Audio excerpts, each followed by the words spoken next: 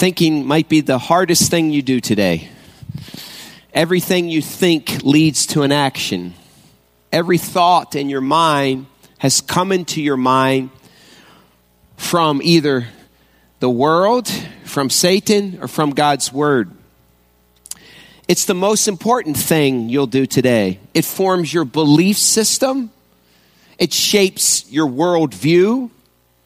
It was the reason that you sat in the seat that you're in right now. Some of you said, I deserve that seat. That's my seat. You thought it was your seat when it's not your seat. Some of you are in the back of the room. You made a decision to sit there so that you could be way away from me. You like it back there.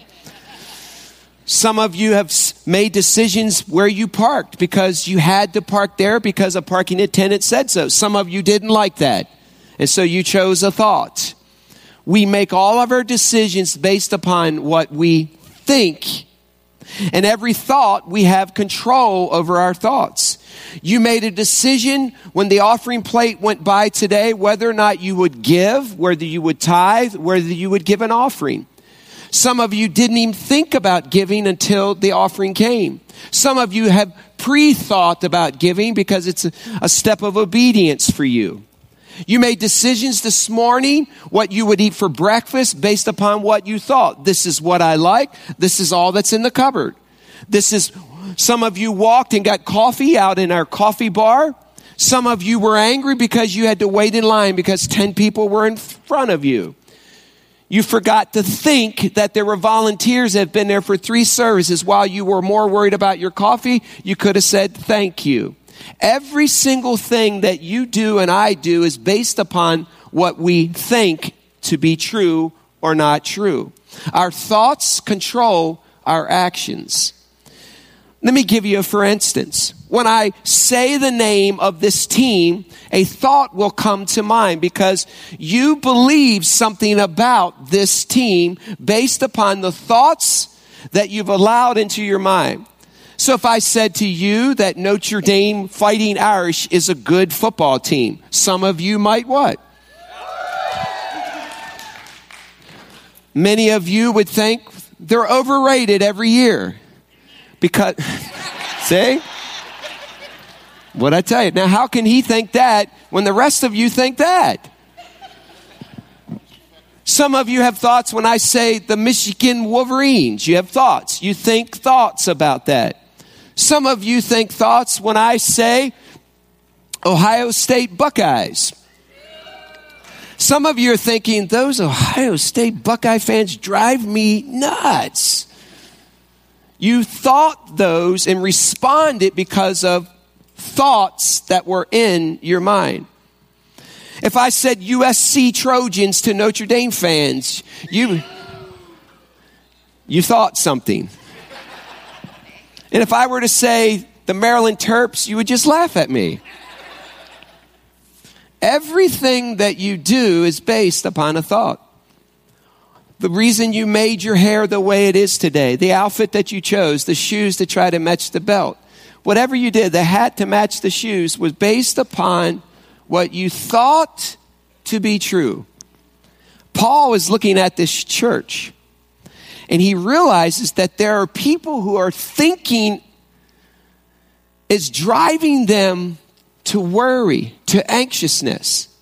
He realizes that there's a group of people who call themselves Christ followers, but their thinking isn't right. And so you know what he does? He says, I have a prescription for you. And he opens up this letter and he begins to write. Paul, the physician, says, you won't find this at CVS. You won't find this at the Walmart pharmacy. But if you want a prescription to find healing to the choices that you're making, to the choice of worry and anxiousness, I have a prescription that comes from above, from the great physician God. And this is what you can do to allow your actions to be different than what you are right now. Paul loved these people, yet he saw them going down a path because they weren't thinking right. Well, let's take a look at this prescription. Turn to Philippians chapter 4. Philippians chapter 4. And we're going to read verses 8 to 9. And if you need a Bible, hold your hand up. Our ushers will put one in your hand. Philippians chapter 4, we're going to read verses 8 to 9, and I'll be reading from the NIV 2011 version. Philippians chapter 4, verses 8 and 9. Stand with me and we'll read God's word out loud together while we're standing. Philippians chapter 4, verses 8 and 9. Let's read this together. Ready? Read. Finally, brothers and sisters, whatever is true, whatever is noble, whatever is right, whatever is pure, whatever is lovely, whatever is admirable, if anything is excellent or praiseworthy, think about such things. Whatever you have learned or received or heard from me or seen in me, put it into practice, and the God of peace will be with you. Let's read that last sentence again. This is what happens as a result of living out this prescription. Let's read the last sentence of verse 9. Ready? Read. And the God of peace will be with you. You may have a seat. I'll begin by saying this today. You control your thinking. I can't control what you think. You can't control what I think. We have a choice. You can't control what your daughter thinks. You can't control what your son thinks. You can't control what your wife or brother or husband or mom or dad thinks. You might even try to change their thinking as a child. Dad and mom, why do you always think this way? But the truth of the matter is, no one can control their thinking or your thinking except you. You control your thinking. Stop and pause for a second. Why is Paul telling them to think on these things? Because of this. He knows that there's a group of them processing this thought. We might not ever see Paul again. He's in prison. And so some of them, because of that, worry and anxiousness is overcoming them. Some of them have an unresolved argument right in front of them. Yodia and Syntyche are arguing, and it's causing strife. And so there's some in this church that have moved beyond concern to worry and anxiousness. And he says, listen, if you want the medicine that will bring health and healing to this sin in your life, here's the prescription. Think on these things. He also knew that some of them were thinking, we'll never see him again. Their helper, their comrade, their former pastor. And so he is looking and he's seeing and caring as a shepherd would for his people. And this same prescription that Paul wrote, inspired by the Holy Spirit in the first century, guess what? Is as good then for them as it is for us today. Before we look over these things, consider this truth when it comes to thinking. Satan knows if he can control your thinking, he can control your life. And so you know what he does? The Bible says this. Satan is called in the New Testament. It says that his native language is lies. So when he speaks, think about this. He speaks a lie. He is called the father of lies in the New Testament. So when he speaks, he's going to feed you a lie. And so all day long, this barrage of thoughts wants to control your mind. He comes at you, disguises it as good, but then he twists it and speaks lies into your life. And if you don't shut that off, the frontal lobe of your brain, your logic, your reasoning will be controlled by the lies of a person, an enemy whose native language is lies. So every day you're opposed. Every single thought that comes your way is opposed. Why? Because if Satan can control your thinking, he will control your life, and he will get you to run from God and to run from the truths of his word. Your thoughts are opposed. Now think about this. Psalm 119 verse 11, I memorized as a kid in the King James. It says that if we hide God's word in our hearts, we will not sin against him. Thy word have I hid in my heart, that I might not sin against thee. The NIV says it this way: I have hidden your word in my heart that I might not sin against you. What that passage is saying is, if we take the truth of God's word, we put it in our heart, in our conscience, in our minds, we will make choices that line up with God's word and that will not cause us to worry, that will not cause us to be filled with anxiousness, which sin. We won't sin against him. But the reality is this: we cannot be profoundly impacted by something we do not know. Think about that for a second. You can never be profoundly impacted by the Word of God if you do not know the Word of God. You can't take these words and hide them in your heart. And so when this native language speaks from Satan, you won't know whether it's a truth or a lie. But the Bible says in Psalm 119, if we hide God's word in our hearts, that when this whisper from the enemy comes, we will say, reject, because it's not truth. Unless you spend time here, you can't be profoundly impacted by something that you don't spend time with. So let's make it very, very practical. How many of you this morning, the first thing that you put in your mind was your mobile device and you went to social media? How many of you, the very first thing that you did today was to watch the news or read the news or grab the Goshen News or the Elkhart Truth? How many of you, the first thing that you put your eyes on was something besides the Word of God? Now listen to me, hear me out.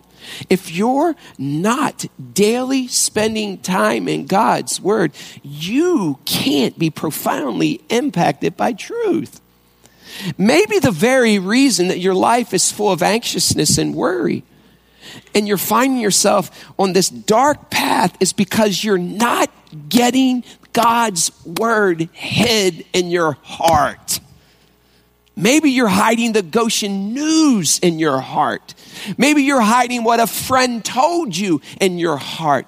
Maybe you're making assumptions that aren't true and you're hiding them in your heart. Maybe the reason you're thinking this about your mom and dad is because your friend told you this, but this isn't what God told you. And so Paul says, think on things that are truthful, whatever is noble, whatever is right, whatever is pure, whatever is lovely, whatever is admirable. If anything is excellent or praiseworthy, think about these things. I also know this to be true. 2 thoughts cannot occupy the mind at the same time. So the choice is yours. Destructive or constructive thoughts. Okay, why do you say that, Pastor Jim? Let me ask you a question. What does it say in the book of John? The thief comes to what? Steal, kill, and destroy. So let me tell you what he's going to do. He's not going to feed you thoughts of constructiveness, how to make your marriage better, how to love your neighbor, how to show the world that Jesus is king of the universe, how to influence your mind. He's going to feed you destructive thoughts. And listen to me, destructive and constructive thoughts can't at the same time occupy your mind when you make a decision. You can't be controlled by 2 thoughts at the same time. I love how Eugene Peterson translates verse 8 here. Listen to this. He says this: summing it all up, friends, I say, you'll do best by filling your minds and meditating on things true, noble, reputable, authentic, compelling, gracious, the best, not the worst, the beautiful, not the ugly, things to praise, not things to curse. What you focus on, what you put your mind set on will fill your mind and it'll lead to an action. And if it's focused on Christ and his word, your action will lead to an obedient action following after God. So what are these things we're supposed to think on? Look again, whatever is true. Truth is the first test. And you always ask, maybe your kids say something. Maybe your husband or wife or boss, and you wonder, is it true? It's the foundation from which everything should come from us. And the only way you find truth, hear me. Jesus said this in John 14:6. I am the way, the what? Truth and the life. No man gets to the Father except through me. Scripture tells us this, that the truth sets us what? Free. And so Paul is saying, think on truth. So how do I find truth? You won't find it in the Goshen News. You won't find it on CNN. If your daily appetite is filled with those sources and it's not filled with God's word, you will never find the truth that will set you free. So what do? You spend time in God's word. You find a reading plan. You find a devotional plan. You memorize scripture. You hide it in your heart. Why? So that you don't sin against God. You tell yourself what scripture says. You speak it back out. You just sang a song and some worship songs. And when you spoke those words, that's why I love worship. Now here, let me help some people today. Even if you can't sing on tune, hear me out. I mean, this is as sincere as possible. It has nothing, when we stand to worship, has nothing to do with whether you can sing on tune or off a tune. God asks us to praise his name. There's times I don't sing on tune. There's times I sing off tune. But here's what I know when I do. When I sing the words in a song, I am proclaiming truth, and truth sets me free. And even if it means I just talk the words out, please hear me. Maybe that's been your bent for a long time when it comes to worship. You remain silent. I encourage you. I implore you. Teenagers, I encourage you. Shout it out. Speak it out. Men, I encourage you not just to stand in reverence, but to belt out the truths. Because truth sets you free. Hear me out. Until you speak it, until you act it out, it doesn't become truth in action. So Paul says, think on things that are true. I am justified. I am sanctified. I am redeemed. My citizenship's in heaven. That if God is for me, who could ever stand against me? My son or daughter that has run from God, but in a time made a decision for Christ. If God started the work, he will complete it in them. And so you speak those truths. Truth sets you free. Paul says, think on those things.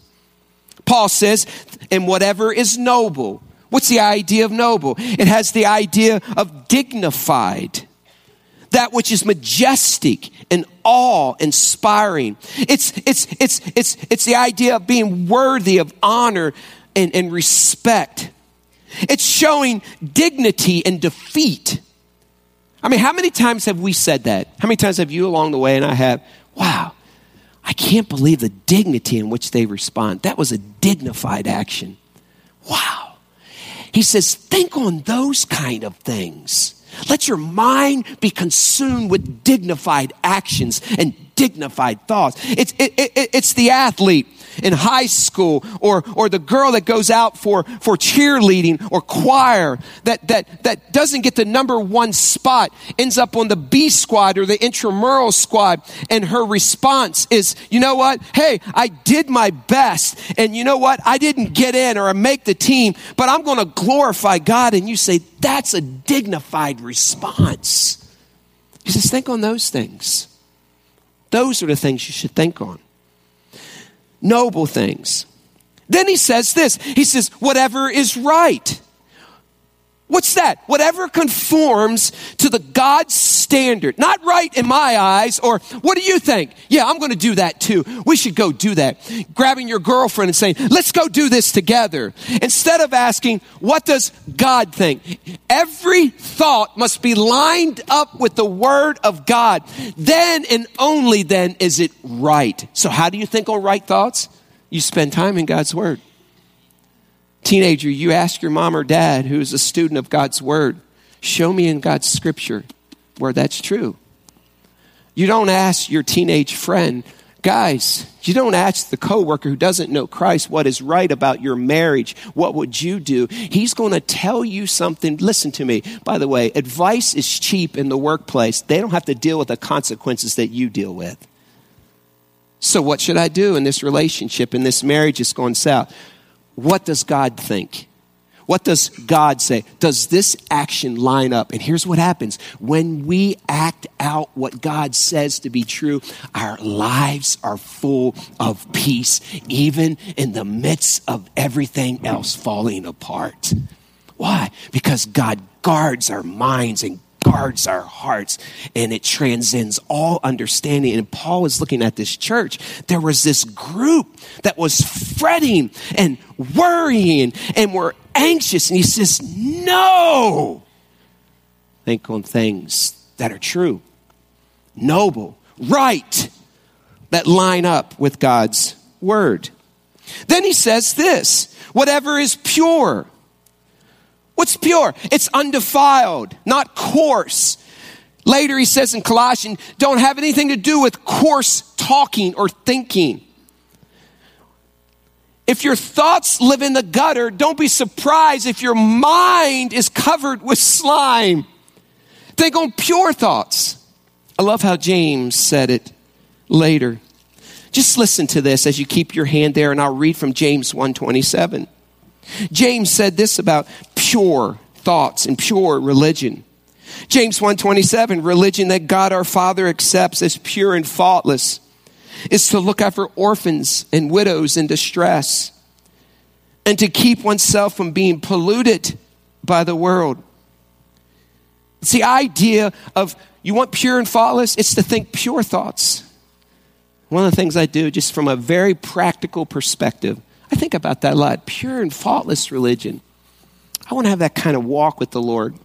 And so you know what I do often? I'll think about our precious rescued orphan kids. Like, I can see their faces. Like, I remember the first time we went in there 8 to 10 years ago, and I remember they were this size, and I picture in my mind, I'm thinking these thoughts of pure. I picture me driving back in the van, going back to the home, and some of you have been there, and these kids that are waving, they got the Blue Crew shirts on. And I picture as you open up that van door and they grab a hold of your hands and they say, I love you, daddy, mommy, sister, brother. Like, when I think on those thoughts, my heart is content and filled with peace. And so Paul says, think on things that are pure. The reason it's so important to take every thought captive is because what you believe will impact the decisions you make about others. So do you believe truth, or do you believe in a rumor about someone? How do you know if it's a rumor? You seek truth. You line it up with God's word. Is it fact or is it fiction about your teacher, your coach? Do you believe gossip or do you believe truth? Do you believe something about your ex that isn't true, that you're holding on to, that you shouldn't? Paul reminds us, think on things that are true, noble, right, pure. Then he says this. He says, think on things that are lovely. By the way, it's the only time in the whole New Testament. New Testament was written in Greek in the original. There's only one time in all of the New Testament that this word appears. It's right here.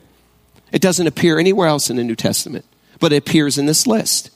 The idea of the word lovely, used only here in the New Testament, means love towards. It means your mind will attach itself only to those things that are pleasing, agreeable, and attractive. So how do you do that? Like, how's a dude think about lovely things? I think about my wife. Precious. What a gift from God. I think, wow, God, wow. It tells us that he who finds a wife finds a good and lovely thing. I think for me personally, I'm a very visual learner. I'm also an experiential kind of time with God. Like, I worship God outside in the wilderness. And so my wife and I specifically, we have a garden that we plant, and she has a flower garden. And one of the reasons I love putting seeds in the ground and plants in the ground. I love watching the harvest come from it. And I'll look at this fruit, or I'll look at this vegetable, and I'll say, man, there's got to be a God that if I put that in the ground, this came from it. It's lovely. I'll never forget 4 years ago, black bear hunting in Alaska, and taking the sea vessel out across the ocean there, and getting out across that bay and seeing whales and seeing otters and bald eagles, and then waking up in the morning with no internet and no satellite. It's like, and just standing there. I remember getting out of my tent and just going, wow, lovely. Like, how often you just fill your minds with that? It's one of the reasons I like running outside. I'm not distracted by a treadmill. And some of us, we run and we watch TVs, we watch the news. We got to keep up. We got to fill our mind. No, how about just pull away from all the devices and just look at God's the grandeur of his creation. Paul says, think on those things. And when you do, you know what happens?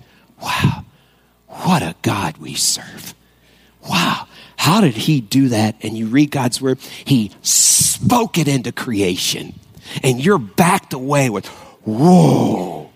Paul says, think on those things. Then he says, think on things that are admirable. Things worthy of study and contemplation. It's us saying, I admire that about you, the way you handle that. Think back to situations where someone handled it with such grace, with such faith. Think about that picture of someone that you know, mom, dad, brother, sister, friend, teacher, whomever it is. Think about whoever that is and think, man, they went through that hardship. I admire your faith. He says, think about those kind of things. And then he sums it up. He says, whatever is excellent or praiseworthy, think on the things God has done or is doing. Why? Why praiseworthy? You know, this has been a practice of mine for a very, very, very long time. When we praise God, Revelation tells us this, that we overcome the evil one, the father of lies, by the word of our testimony and the blood of the Lamb. What's a testimony? It's acknowledging that God did something that we couldn't do on our own. And so when we have thinking on things that are praiseworthy, we're thinking about God. The Bible also tells us that praise pushes away the enemy. And so when you're thinking on God and you're thinking on what he's done, listen, when there is a praise time and you're in a circle, don't just sit there. A praise isn't a praise until you speak it. Until you speak it. And when you speak it, demons run. Darkness flees. And he's looking at this church and he's realizing, all I see is worry and anxiousness. And he's saying, no. Think on things that are praiseworthy. Why did he tell them that? Because he knew if they could just take time and have praise, that darkness would flee, sin would leave, and God would get glory, and the peace of God would guard their minds and their hearts in Christ Jesus. Man, I'm telling you, this is a prescription that you won't get at Walmart. Think on these things, Paul is saying. Allow them to become part of your life. Now consider Ephesians 3:20.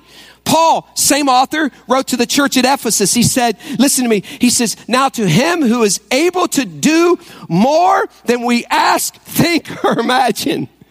Think about that for a second. I often think, Lord, I think about these thoughts, and so I get away, and so I start dreaming big. If money's no object, if time is no object, if space is no object, if time it has nothing to do with it, I just start thinking, Lord, what if you could do this, Lord? If you could do this right here. Every single big move of God began with an idea.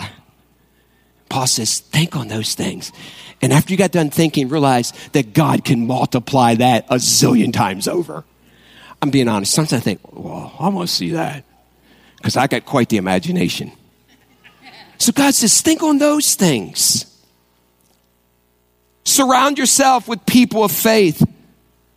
The steps of faith you take are determined by how big you think your God is. Negative thinking, Paul is reminding this group, and worry produces death.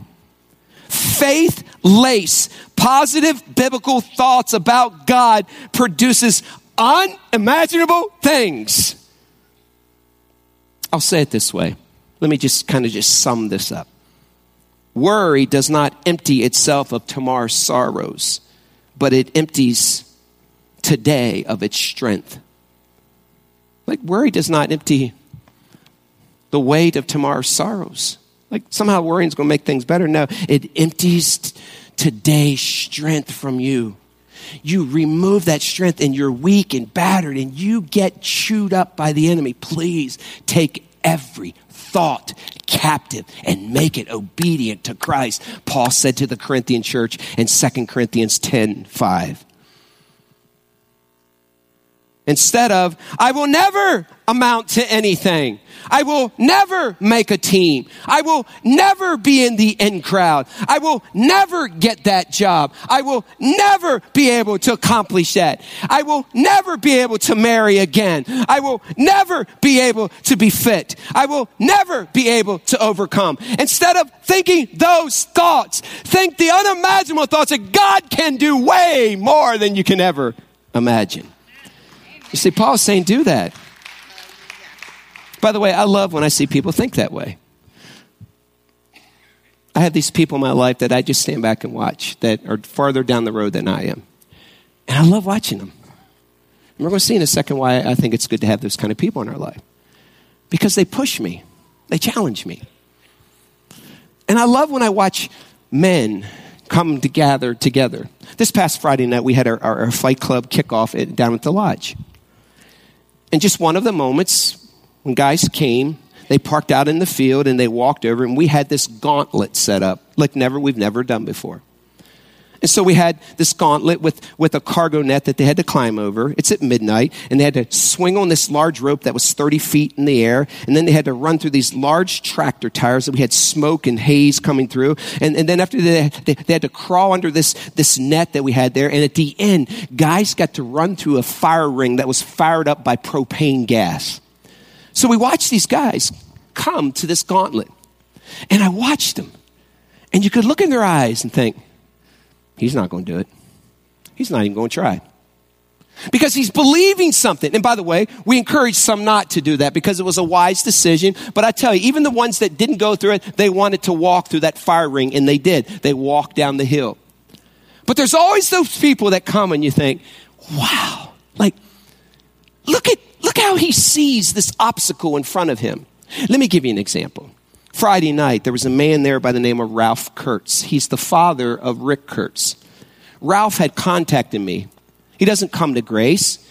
He's a believer, obviously, but he had been traveling, been on vacation.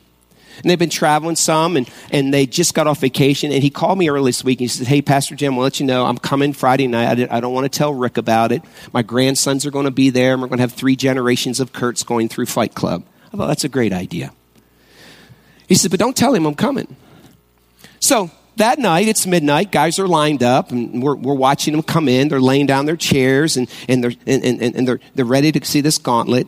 And this man, Ralph Kurtz, showed up. It looked like he just came from vacation. He had this Hawaiian shirt on, had his hat on, and he shows up, and it looked like he just left the beach. But what he did next just encouraged my heart. I watched this man who's in his 60s or 70s take a look at what was in front of him, and he made a decision. Some might even say it's unwise, but I'm going to show you a photo. But he made a decision that he was all in. Take a look at this photo. This is him coming over top.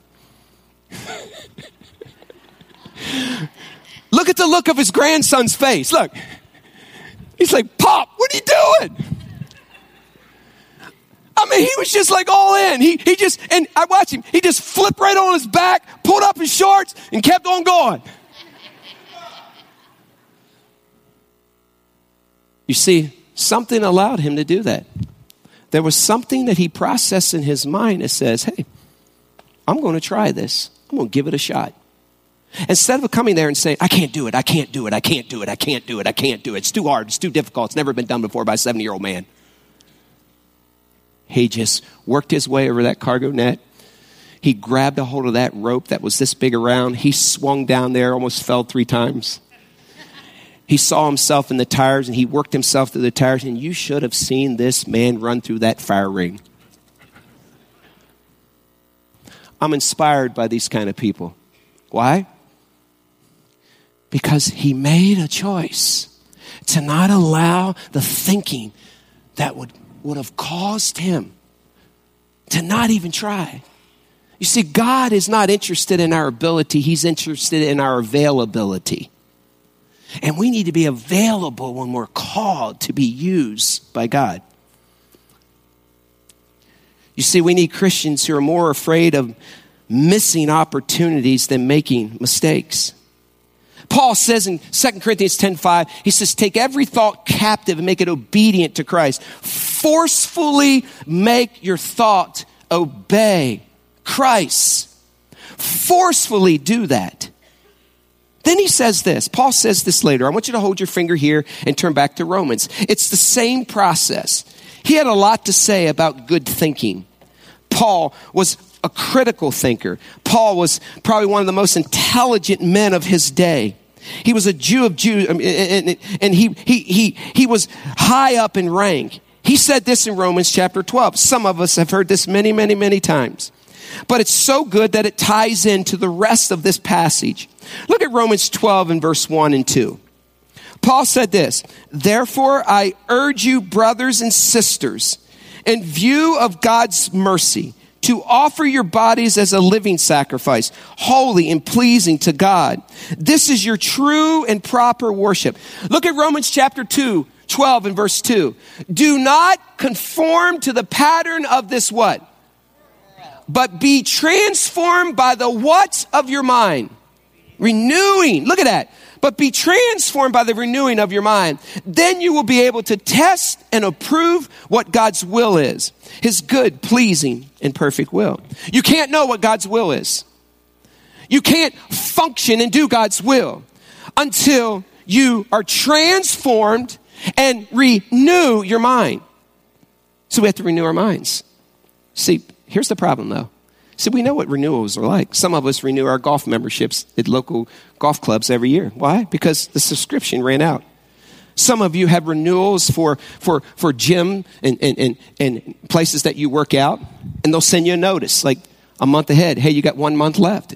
And if you want to continue to be fit, what do? You renew it. Some of you have renewals to carry guns. Some of you have renewals for clubs that you're part of. Many of you have renewals for all kinds of magazines. And they'll send you notice. It's coming soon. It's going to run out. It's going to run out. It's going to run out. Renew. Why? So that you can continue to be a good golfer. So that you continue to be fit. So you can continue to know how to decorate your house. So you can continue to do, even we have computers. And if we don't put a virus protection on our computer, it corrupts the hard drive. It takes over. And so we get this notice about 3 months out. Hey, your virus protection is about to run out. So here's the renewal rate. Renew it. And if we don't renew it, what happens? We have a tendency or chance that it'll corrupt our files. And so what do? We get a new renewal. We renew it. You see, some of us will renew our computers before we renew our minds. And we wonder why our minds are so corrupted. You know why? Because we've let an intruder in called Satan, and he's been feeding us some lies, and we need to renew our minds daily with what? With God's word, and it shuts the virus off. Come on, church. How many of you are more interested in renewing subscriptions than renewing your mind? And how often should we? Daily renew our minds. Do it daily. Let me give you another example. So what happens if we don't renew our minds? We store stuff in the frontal lobe of our brain, in our minds, that shouldn't be there. That's corrupt files. That's files that we no longer need. Maybe it's something someone did to us, and we should have forgiven them. The Word of God says, hey, renew your mind, forgive them. And if you're not lining up with God's Word, you carry this file. When you're finished with the file, you're supposed to throw it away. Let me give you an example.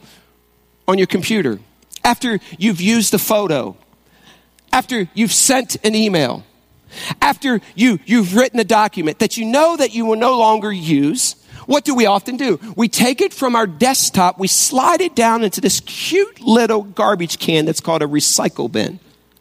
And we slide it down. If you have an Apple like I do, it makes a sound. It's there. And so we think, I get rid of it. I don't need that file anymore. But if truth be known, it's not gone.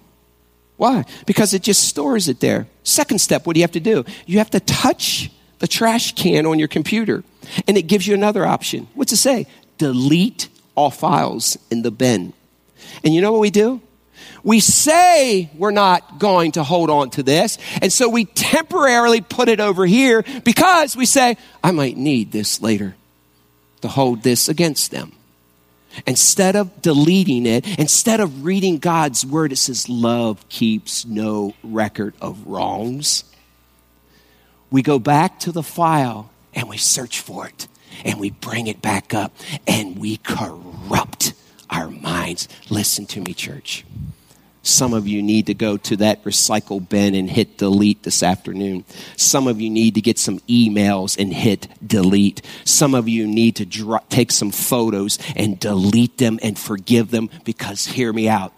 If you don't worry, anxiousness, bitterness, and resentment will fill your minds.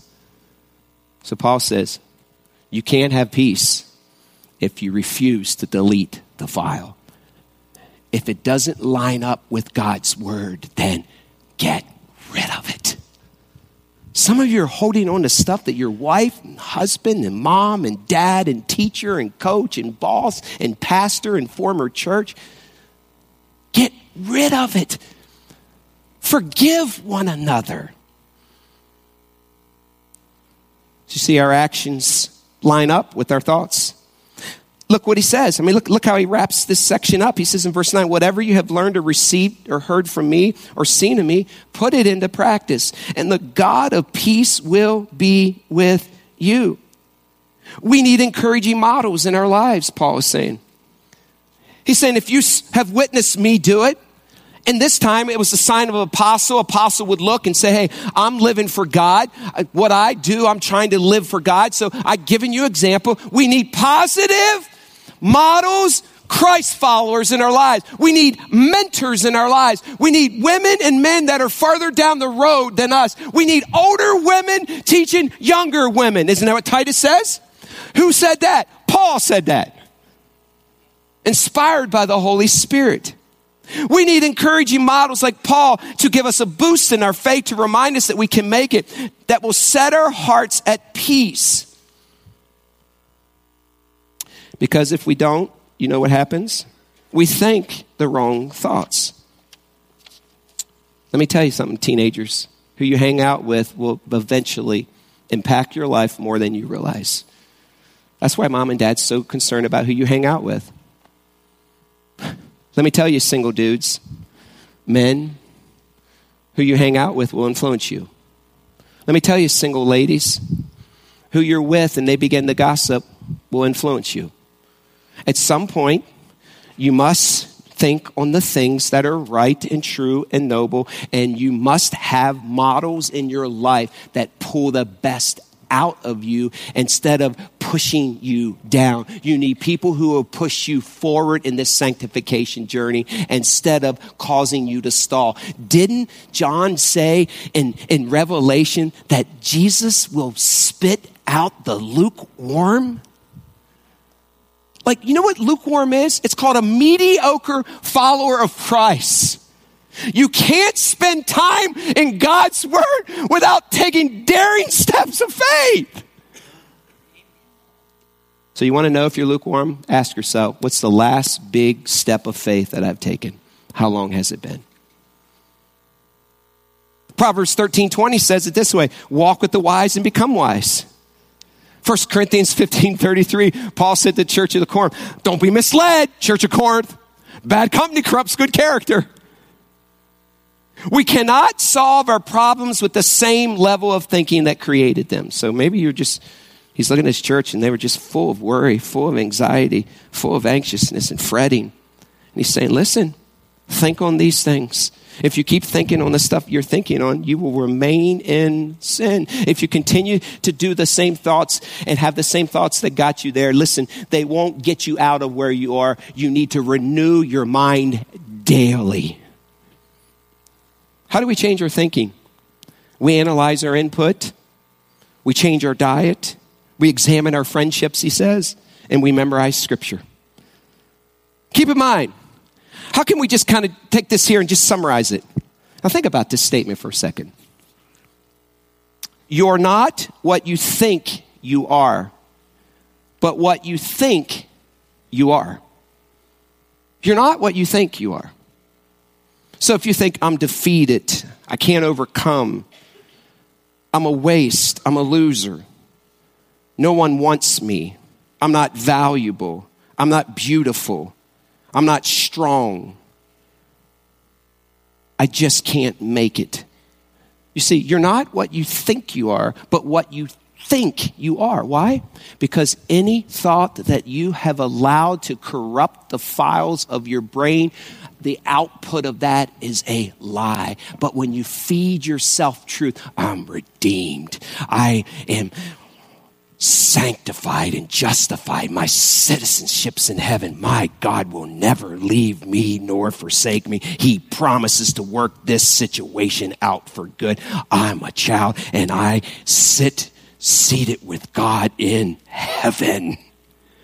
You see, when you feed yourself those thoughts, you become what that is. So what should we think about? We need to think about things that are true. Yet often we don't. Now think about this. If you think you can't, you probably won't. If you think angry thoughts, angry words are sure to follow. If you fill your mind with sexual fantasies, your body will find a way to fulfill those desires. If you dwell on your problems, they will soon overwhelm you. If you feel like a victim, soon you will become one. If you give way to worry, don't be surprised when you get ulcers and canker sores. If you think low thoughts, low living is soon to follow. If you expect defeat, you'll probably lose. If you dwell on rejection, you will set yourself up for even more rejection. If you focus on how others misunderstand you, you soon will become angry and bitter. What goes in must come out, and sooner or later, your thoughts will translate into reality. So what's Paul saying? Whatever you've seen, whatever you heard in me, put it into practice. If you believe God is good, then act like it. If you believe God works all things out for good, then act like it. If you believe God promises to finish what he started in you and your kids, then act like it. If you believe this is not your final home and your citizenship is in heaven, Paul says, then act like it. If you believe that God is sovereign and complete control, then act like it. If you believe that with God all things are possible, then act like it. If you believe that God can do immeasurably more than all you ask, think, or imagine, then act like it. He's looking at this church. He said, act like it. And I'm saying today, it's time for us to put it into practice. Live according to your theology instead of your anxiety. You see, how do you get a good theology? By spending time in God's word. Come on, church. Spend time here. This will affect the way you think and what you put into practice. You will never live to your redeemed potential unless you're a student of God's word. Amen? Okay. Are you? Instead of living in the sin and in the grip of fear and worry, Paul tells these people, sleep in peace because God is with you. Show me your thoughts, I'll show you your future. We have a choice. Please don't wait till you have lost something before you become proactive in your thinking. Don't wait until you have totally allowed your stinking thinking to destroy your life. Start today. The choice is yours. You have control over your life. Every good or bad decision begins with a thought. Oh Lord, I pray that there would be a resurrection of our minds. I pray, God, that you would just keep coming back after us. I pray, God, that we would remember the truths of your word, that you were resurrected on the third day, that you're coming again, and that Satan can never defeat us. I pray, God, that we would line our thoughts up with things that are true and noble and right and lovely and admirable and excellent and praiseworthy. I pray, God, that we would believe that you are who you said you were, and we would live that way so that we walk in peace. In Jesus' name, amen.